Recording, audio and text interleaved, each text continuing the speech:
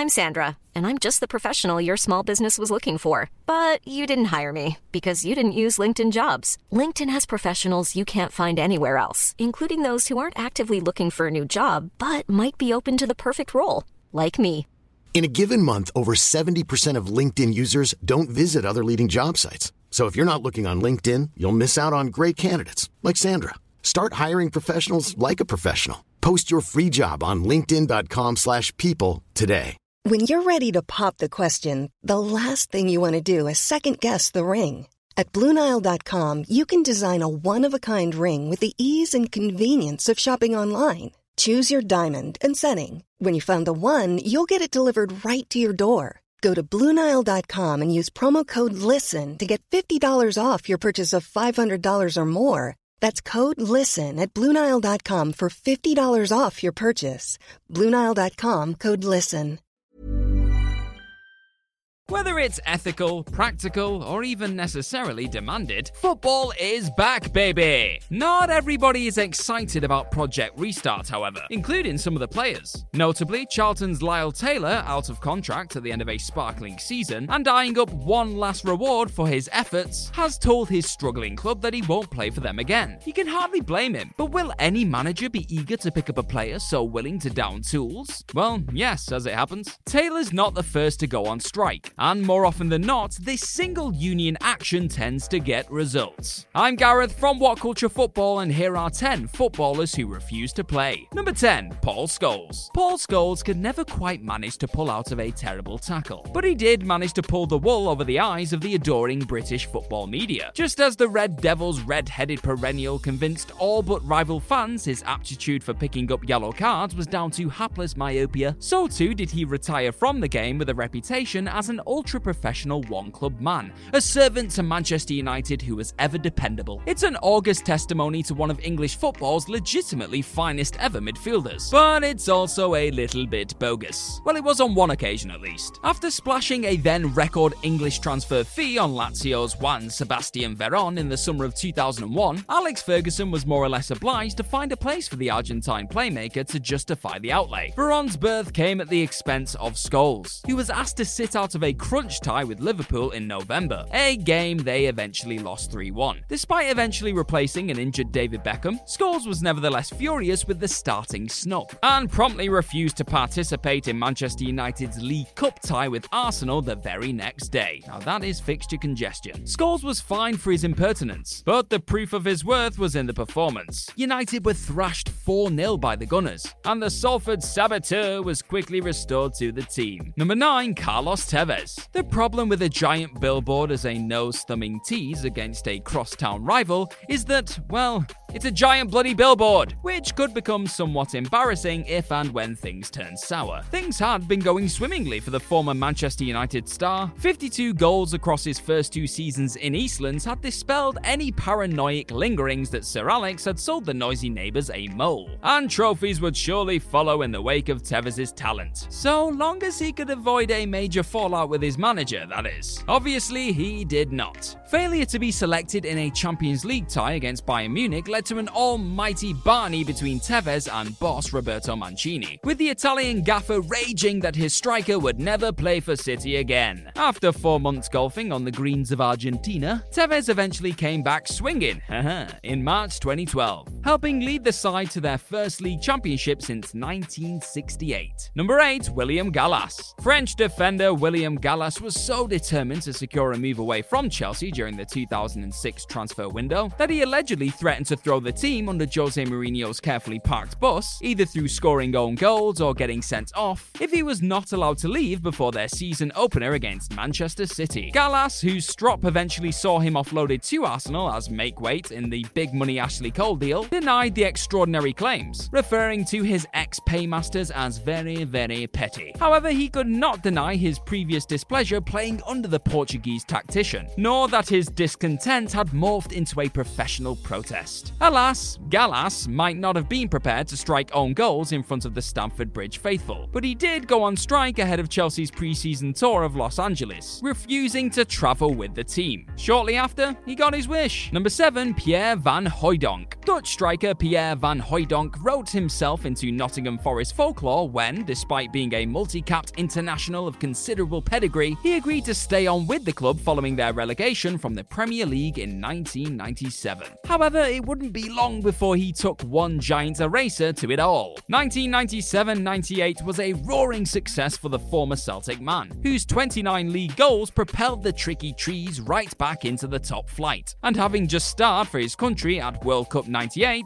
Van Hooijdonk had every reason to be optimistic. That is, until he discovered Forest's promise to throw cash in the direction of a serious survival bid was a ton of hot air. In addition, club captain Colin Cooper had inexplicably been sold to fellow promotees Middlesbrough. Aghast with the lack of ambition, Van Hooijdonk demanded his own transfer, and when the board rejected his plea, he downed tools. Realizing he wasn't going anywhere, the striker eventually returned to the fold in November. Such was the rift caused by his walkout that even after scoring against bitter rivals Derby County, Van Hooijdonk's teammates, many who'd been outspoken on the situation, refused to celebrate with him. Number 6, Alexander Kolinko. Outside the mazy dribbles of pint-sized Southampton winger Marian Pahaz, the cultural contributions of the Baltic nations' other high-profile exports amount to Igor Stepanov's helping lead Arsenal to a heroic 6-1 defeat to title rivals Manchester United, and Crystal Palace stopper Alex Kolinko being punched in the actual face by Trevor Francis, his own manager. The latter incident occurred when, whilst warming the bench during a Division 1 match against Bradford, the Latvian shot stopper burst into laughter as his own team conceded a soft goal. Furious, Francis apparently turned around and bashed Kolinko on the conch. "My nose is very sore and bruised," said the Latvian afterwards. Being the victim of a touchline assault presaged Kolinko's insubordination somewhat. In February 2003, the goalie refused to participate in Palace's game against Leicester. A dispute over expenses and the previous tussle were cited as reasons for the ex-Skonto Riga man's no-show. Number 5, Sebastian Squillaci. Gunners fans should probably prepare for the worst when Arsenal's new signee, Sebastian Squillaci, took up the same number as previous backline flops Mikael Silvestre and Pascal Sigan in 2010. However, such was the Frenchman's frankly unprofessional determination to link up with Arsene Wenger that many hoped that same passion would be transduced into performances. Spoiler alert, it was not. Having turned 30, the Sevilla defender knew his career was about to pass its peak. So when a lucrative offer from Arsenal came in, there was absolutely no question about his intentions. Determined to force the move to the Emirates at any cost, Squillaci flatly refused to play in his club's Champions League qualifier against Braga, lest he be cup-tied for the rest of the season. The Frenchman left his sabotage until the very last second, only telling coach Antonio Alvarez he was sitting out after he delivered his team talk. Sevilla lost 1-0, but Squillaci didn't care. If a French player receives an offer from Arsene Wenger, it's practically impossible to turn down, he said. Can you blame him? I mean, you probably can. Number 4, the whole Lille team. Lille paid a big price for architectural tardiness during their Champions League last 16 tie with Manchester United in 2007, when their failure to erect a wall in time allowed Ryan Giggs to cheekily curl a free kick past a perplexed Tony Sylvia. The Welshman's late strike handed the Red Devils a vital away goal to take back to Old Trafford, except the French side's manager, future Leicester City dullard Claude Puel, wasn't prepared to accept it. Outraged less at his team's inattentiveness and more at the referee's correct application of the rules, Puel sensationally ordered his entire team to leave the field. For about 2 minutes, that is. It must have twigged that a 3-0 walkover forfeit is 3 times worse than a contentious 1-0 defeat, and Lille finally returned to the field to complete the match. The strop ultimately landed the club with a somewhat embarrassing fine from UEFA though. Serves them right. Number 3, Darius Ginda. Darius who?